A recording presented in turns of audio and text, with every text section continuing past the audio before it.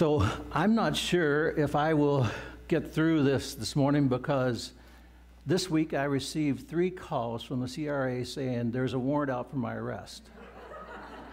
So just so you know that if someone comes in and arrests me, I mean, I know it's a fake, but it's because I haven't, I don't think I've done anything illegal. But so anyway, so just, does anyone else get those calls?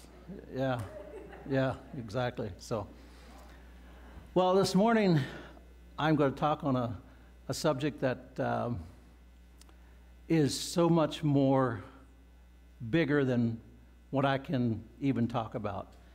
The subject is forgiveness, and I believe that every one of us has difficulty with that in our lives at some point. We may not now. But I have a story to tell you about a baseball player. Now, I know that some of you are big fans of baseball. Others probably don't care at all about baseball. But there was a guy by the name of Fred Snodgrass. Have you ever heard that name? Well, Fred was a professional and successful baseball player for the New York Giants from 1910 to 1915. That's a long time ago, I guess. Well, in 1910, he led the season most throughout the whole season in the National League with a batting average that kind of trailed off towards the end, and he ended up with a 321 average. That's pretty good. He was ranked second on the team with 51 stolen bases in the 1911 season. However, he's not remembered for any of those things. What he's remembered for is the 1912 season. Even though he made a solid contribution to the 3 pennant-winning seasons with the Giants, the center fielder is best remembered for his infamous muff in the final game of the 1912 World Series. He dropped the ball. I wasn't sure. I thought I knew what muff meant, but it means, in the world of sports, it means you dropped the ball. You fumbled it. It was a blooper. You did a boo-boo. You botched it. It was an embarrassing mistake. And you know, they interviewed him almost. They're semi-professional team here, I think. Almost 30 years later, in 1940, he said this in an interview: "Hardly a day in my life, hardly an hour goes by that in some manner someone doesn't remind me about that, dropping that ball almost 30 years later." He said, on the street, in my store, it's all the same. They might choke up and they might they might hesitate before asking, but they always ask. And so even in his death in 1974, which was 62 years later, it did not even spare him of the dropped ball. His obituary in the New York Times headline read this: "Fred Snodgrass, 86, dead. Ball player muffed 1912 fly." 62 years later, and he's remembered not for the accomplishments that he did on the field, not the stolen bases, not the good average, but he was remembered for that one drop ball. What about you and me? Is there something in our life that we remember, or we remember about someone else? Is there something in your life that you're having difficulty forgiving yourself? There's lots of those kinds of things that goes on in our lives. So this morning I want to talk about 2 different scriptures. The one is in Genesis. It's actually found, I'm going to read that in a bit, but it's found from chapters 37 to chapter 50. And so I'm going to just do a quick review of this person's life. His name was Joseph. So his 10 brothers hated him. He was 17 years old, and his father sent him out to see how his brothers and the flocks were doing, and then they plotted to kill him. And it says later on in the scripture that Joseph was distressed. It was when that he actually pleaded for his life. So he knew they were planning on killing him. But they ended up throwing him into a dry cistern and then took him out of there and sold him into slavery into Egypt. And there he was bought by Potiphar, the captain of the guard. The Lord was with Joseph in everything that he did. God was with him. He made everything that he touched was successful. Joseph was falsely accused and thrown into a prison. He was in prison for at least 2 years, probably a bit more. And Joseph, with God's help, interpreted 2 dreams while he was in prison. And then 2 years later, Pharaoh had 2 dreams, and Pharaoh called the wise men of Egypt, and they couldn't figure out what in the world these dreams were about. They could not interpret the dreams. And Joseph happened to be remembered by one of the people that were in prison with him, and they called him, and Pharaoh called him in to interpret what the dreams meant. And he gave credit to God. He said, I can't do this, but God can. Pharaoh put him, after Joseph interpreted those dreams, which was about going to be 7 years of plenty and 7 years of famine, that Pharaoh said, well, we need to get somebody that's wise that can take care of this. And then he said, well, who else but the person that interpreted this dream? So Joseph was put into command. He was second in command in all of Egypt. And so they did have 7 years of abundance and then 7 years of famine. So they stored up grain for the 7 years, and then the next 7 years was famine, and people were coming from all over to buy grain in Egypt. And so it happens to be that these 10 brothers that were going to kill Joseph ended up coming down to Egypt to buy food. Well, Joseph was 17 when he was sold into slavery. He's now 30. And his brothers didn't recognize him, probably from the way he had to look as a second in command in Egypt. He probably looked like a royalty, which he would have been. And so Joseph recognized his brothers, but he didn't tell them right away. And then finally, Joseph revealed himself to his brothers, and they were terrified. Well, I guess they had a reason to be terrified. You sold your brother, you were going to kill him, and then you sold him into slavery. But you know the great thing about it? He said, and this is the scripture, when Joseph's brothers saw that their father was dead, they said, what if Joseph holds a grudge against us and pays us back for all the wrongs we did to him? So they sent word to Joseph saying, your father left these instructions before he died. This is what you are to say to Joseph. I ask you to forgive your brothers the sins and the wrongs they have committed in treating you so badly. Now please forgive the sins of the servants of the God of your father. When their message came to him, Joseph wept. His brothers then came and threw themselves down before him. We are your slaves, they said, but Joseph said to them, don't be afraid. Am I in the place of God? You intended to harm me, but God intended it for good, to accomplish what is now being done, the saving of many lives. So then don't be afraid. I will provide for you and your children. And he reassured them and spoke kindly to them. Now that takes some kind of a forgiveness, doesn't it? Your brothers are going to kill you and sold you into slavery, and then you spent time in prison for a crime that you didn't commit. And then, so that's on those brothers in one sense, because he wouldn't have been there in Egypt if they wouldn't have sold him. And so I think this is an amazing story of forgiveness that we could learn from, that I don't think there's any of us that have ever experienced quite those kind of things about someone that did something to us. So from the time that he was sold into slavery until he became second in command, it was 13 years. 13 years, and at least 2 of those were in prison. So then there's going to be the other scripture text that I'm going to read at some point, but not right immediately, is Matthew chapter 18. And it's a very well-known scripture about what Jesus says. For Jesus, forgiveness is of paramount importance, absolutely paramount. It could be described as the flip side of a coin. And I brought a coin with me. It's bigger than usual. But anyway, I couldn't find anything bigger. I wanted to get a bigger one, but I couldn't find one. But anyway, the flip side of this, on the one side, it could be love, and on the other side, it would be forgiveness.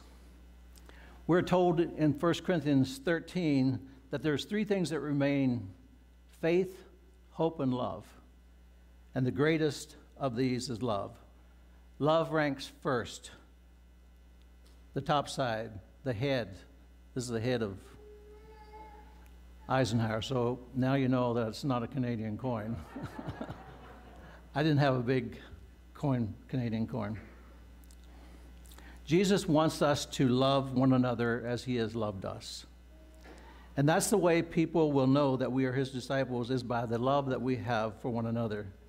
And Jesus was asked this question: what is the greatest commandment? And Jesus replied, love the Lord your God with all of your heart, with all of your soul, and all of your mind. And a second is like it, to love your neighbor as yourself. However, we know that love is imperfect. We damage our relationship with God as well as our neighbors when we sin.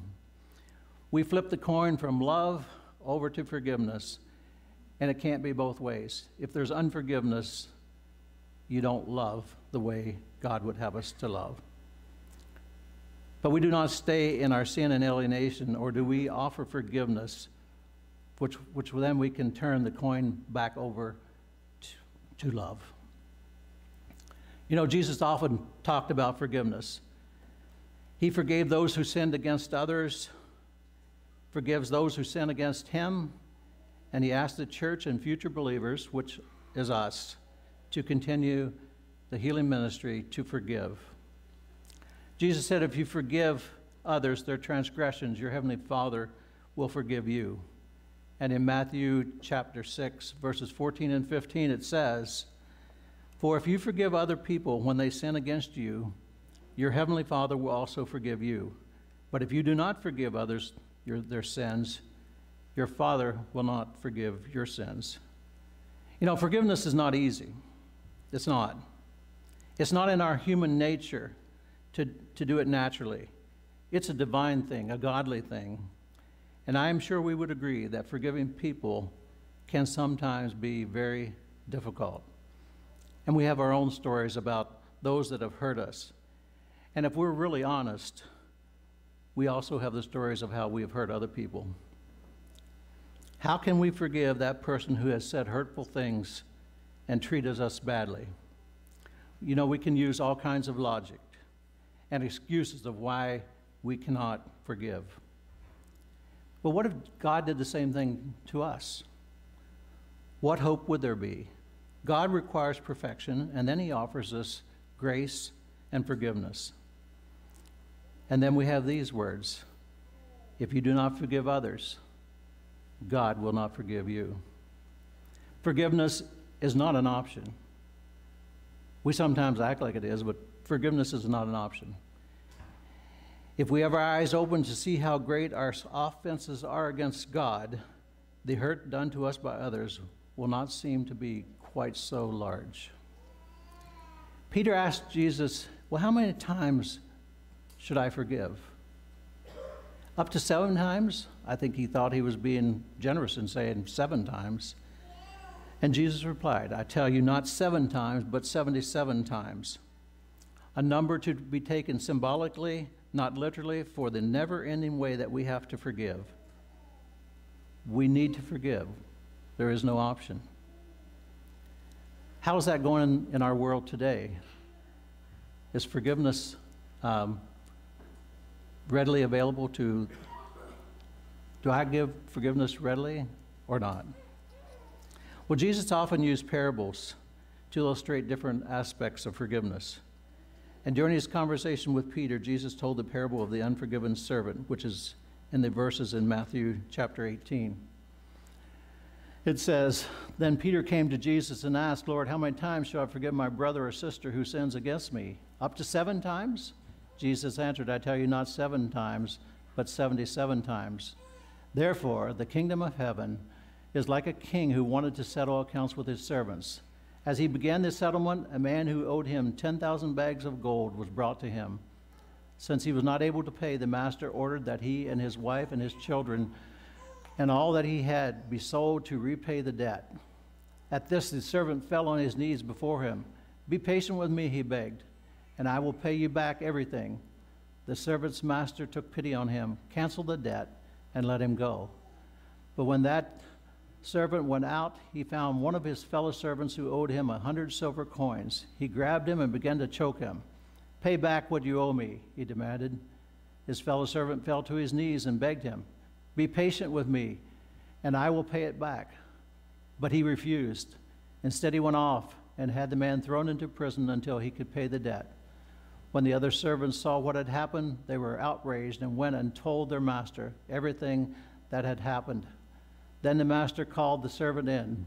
"You wicked servant," he said, "I canceled all that debt of yours because you begged me to. Shouldn't you have had mercy on your fellow servant just as I had on you?" In anger, his master handed him over to the jailers to be tortured until he should pay back all that he owed. This is how my heavenly Father will treat each of you unless you forgive your brother or sister from the heart. Pretty tough words, isn't it? Pretty tough words. In the parable, the king, which we know represents God, Jesus continues his answer to Peter of what forgiveness looks like. So in this scripture, we read that they owed the king 10,000 talents, or bags of gold. A few days ago, I just looked at the value of gold, and it was $1,796 per troy ounce, or about $27,000 per pound, or for the younger people that don't know pounds, and it's 0.454 kilograms. Takes me time to learn some of those. And there are 14.583 troy ounces, or 413 grams in a pound. And a troy ounce is actually less than a regular ounce. So there's only 14.583 ounces in a pound, or 453 grams, if I have this all correct. So 1 talent is equal to 75 pounds, or 35 kilograms, or about $2 million in today's currency. But that's just 1 talent. It says he owes 10,000 talents. So that's a very large sum of money, probably in the range of $1 billion or more. So when Jesus told this parable, a working person could not earn this much money in 50 lifetimes. It was meant to say that it was a debt that you could not pay. You will never be able to pay that. And in verse 26, the servant begs for mercy and tells the king, "Be patient with me and I will pay everything back." Come on. You know you're not going to pay that back because you can't live 50 lifetimes to be able to earn that much money. So this person is actually delusional to think that they can pay that debt off.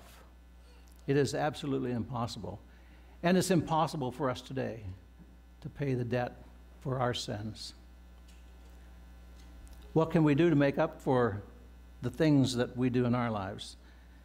There is absolutely nothing we can do. We mistakenly think a little bit like that servant, that if we get our act together and we can repay that debt to God, somehow we can make it up to God, that maybe we can be good enough, or maybe we could do enough good deeds, or that we could, whatever we could do. But the reality is, we can tell God that we're sorry, because we will never be able to pay that debt. And then in verse 27, we read that the king has pity on the servant and extends kindness and compassion by canceling the debt. Canceled that whole debt. The king could have told him, "Well, I'll give you more time," but that would have been foolish. Or I could lessen the amount, which maybe would have worked if he would have lowered it down enough. But the king does more than that. He tells his servant that he doesn't have to pay it at all. He doesn't have to pay nothing. And he completely frees him from the debt, freeing him and his family from being sold into slavery. And in the same way, God offers us complete and total forgiveness if we are willing to accept it by trusting Jesus that died on the cross for our sins. That's why the gospel is good news, actually great news. God says He won't punish us for our sins. Jesus died so that we don't have to. We have been spared. Jesus died on the cross for you and for me and for all of us. Our debt has been paid in full. So what is the response of the servant to such extravagant forgiveness? Well, in the next verses we read that servant went out and found a fellow servant that owed him 100 denarii. A denarii was considered 1 day's wages. So roughly, he owed 100 days' wages.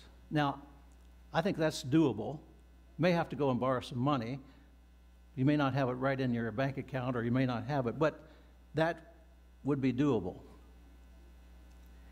And he demanded payment, and he began choking him. You would think he would have been greatly rejoicing for the forgiveness that was offered to him, but he turned around and demanded payment immediately. So what's really going on here? How could this servant be so cold and heartless? He was showing such great mercy by the king, yet he didn't have mercy at all for his fellow servant. His action doesn't really make sense. When you've been forgiven a debt that you couldn't pay, yet demand payment and not show mercy to someone else. And this is the challenge for us as Christians today. If we have experienced God's forgiveness, we must forgive others. When they wrong us, we must forgive. Going back to verse 22, Jesus tells Peter he must forgive his brother not 7 times, but 77 times, which means that it's every time. It's unending. We have to always offer forgiveness. He is saying to forgive as the king forgave the servant, and then to forgive as God forgives us. Now, I know you may be sitting here thinking, well, it's not that simple. Well, it's not, but it is. It's not simple to forgive someone. If someone has done something really to hurt you, it's hard to forgive. But I don't think we have a choice. We have to forgive. This parable ends with the servant being thrown into jail and tortured because he could not repay the debt, because he refused to show mercy to another. So God has forgiven us, but we can't truly be free unless we forgive others. We need to completely forgive those who have hurt us, just as God completely forgives us. Hebrews 8:12 says, "For I will forgive their wickedness and will remember their sins no more." God has shown us the greatest act of grace and has forgiven and freed us, and now it's our turn to do the same thing to others. By not forgetting what they did, but by choosing not to remember. I think that's important. You don't necessarily have to forget what happened to you, but you do need to choose to not remember it. And when we forgive others, we will find that we are actually the ones being set free. And this is a quote that really speaks to me. To forgive is to set a prisoner free, and then to discover that the prisoner is you. To forgive is to set a prisoner free, and then to discover that the prisoner is you. I read an interesting story sometime back, and it's a story that probably some of you are familiar with. It's a story of Corrie and Betsie ten Boom. I don't know if you've heard that name, but I think most of you have. They spent a number of years in prison in a concentration camp during World War II because their family sheltered Jews during the Holocaust. And they suffered a lot in that concentration camp, and actually Betsie died while she was in the prison. But Corrie was released, and she became a traveling evangelist. And these are her own words about the difficulty of forgiveness, but also of the freedom that God gives us when we do forgive. This is her words. "It was a church service in Munich that I saw him, the former SS man who had stood guard at the shower room door in the processing center at Ravensbrück. He came up to me as the church was emptying, beaming and bowing. 'How grateful I am for your message, Fräulein,' he said. To think, just as you say, he has washed away my sins." His hand was thrust out to shake mine. And I, who had just so often preached to the people that they need to forgive, I kept my hand at my side. Even as the angry, vengeful thoughts boiled through me, I saw the sin of them. Jesus Christ, who died for that man, was I going to ask for more? Lord Jesus, I prayed, forgive me. Help me to forgive him. I tried to smile. I struggled to raise my hand. I could not. I felt nothing, not the slightest spark of warmth or charity. And so again, I breathed a silent prayer. Jesus, I cannot forgive him. Give me your forgiveness. He would not remember me, of course. How could he remember one prisoner among those thousands of women? But I remembered him, the leather crop swinging from his belt. I was face to face with one of my captors, and my blood seemed to freeze. And so woodenly, mechanically, I thrust my hand into the one he stretched out to me, and as I did, incredible thing took place. The current started in my shoulder, raced down my arm, and sprang into our joined hands. And then this healing warmth seemed to flood my whole being, bringing tears to my eyes. I forgive you, brother, I cried with all my heart. And so I discovered that it is not only our own forgiveness any more than our goodness that the world's healing hinges, but on his, on Jesus. When he tells us to love our enemies, he gives, along with the command, the love itself to be able to do that. Corrie ten Boom could not have done this without God's love. And when we forgive, we experience God's love and forgiveness because he provides those things that we can forgive.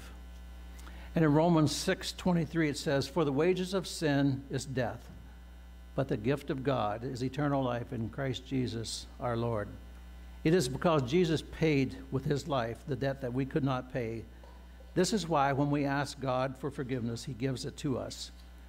So it's up to us now to ask God for forgiveness of our sins, to accept Jesus' life as a payment for them, and bring to him all of our burdens. For those of us that have accepted God's forgiveness, maybe we're having a difficult time forgiving others. If this is the case, we need to confess that. We need to give up the resentment and bitterness to Jesus so that we can forgive others and so that we can be finally free. God gave us Jesus to pay for our sins, and have you and I accepted that forgiveness? And have you forgiven the people in your life who have hurt you? Well, what are we waiting for? Now is the time.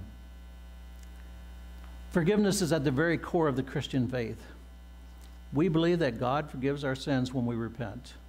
He paid the penalty for our sins on the cross so that our forgiveness is possible. There is only one thing that can prevent our forgiveness. That is our unwillingness to forgive another person. You know, in the Lord's Prayer, we pray, "Forgive us our trespasses as we forgive those who trespass against us."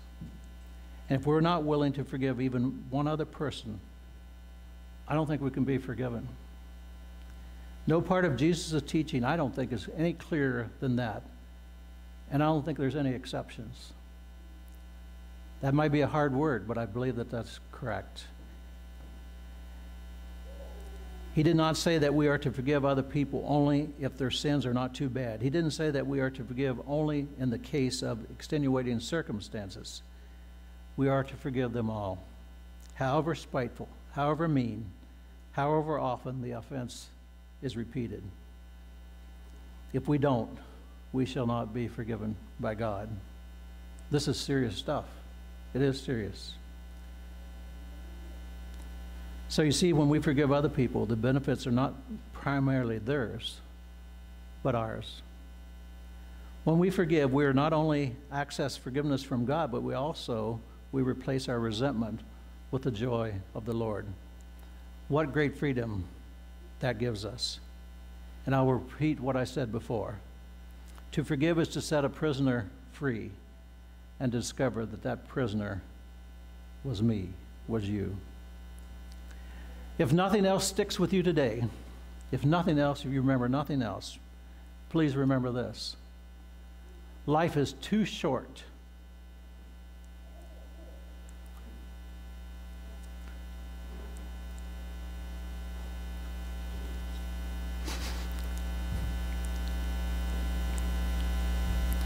Life is too short to live another day, another moment with unforgiveness in your heart and life. In John 13:34 and 35, Jesus said, "A new commandment I give you, to love one another. As I have loved you, so you must love one another. By this everyone will know that you are my disciples, if you love one another."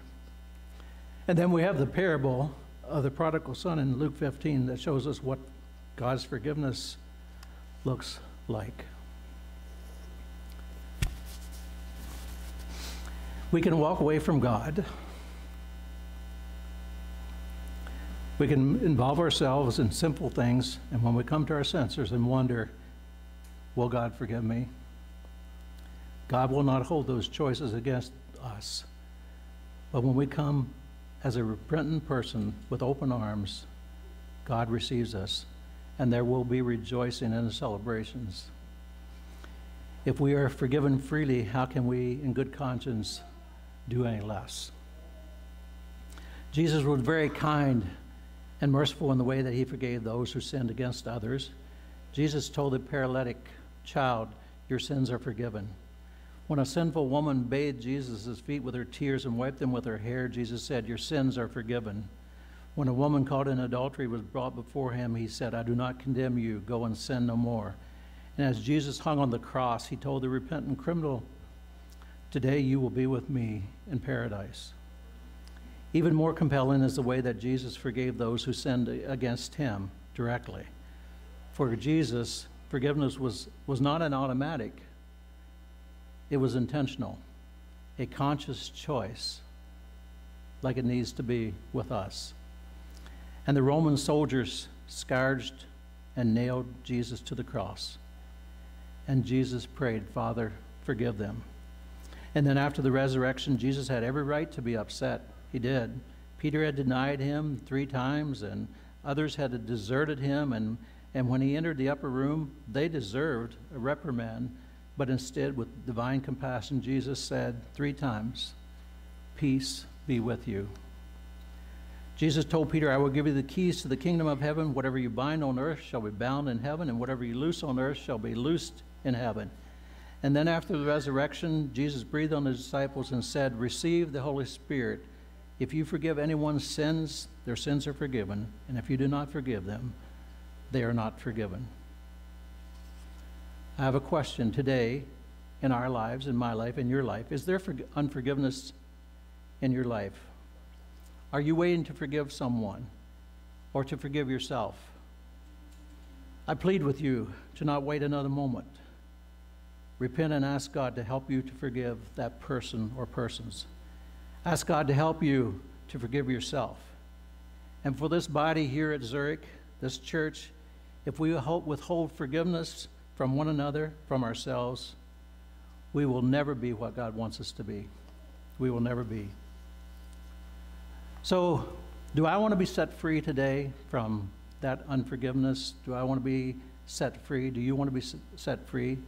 Is there unforgiveness in your heart? Is there unforgiveness in my heart?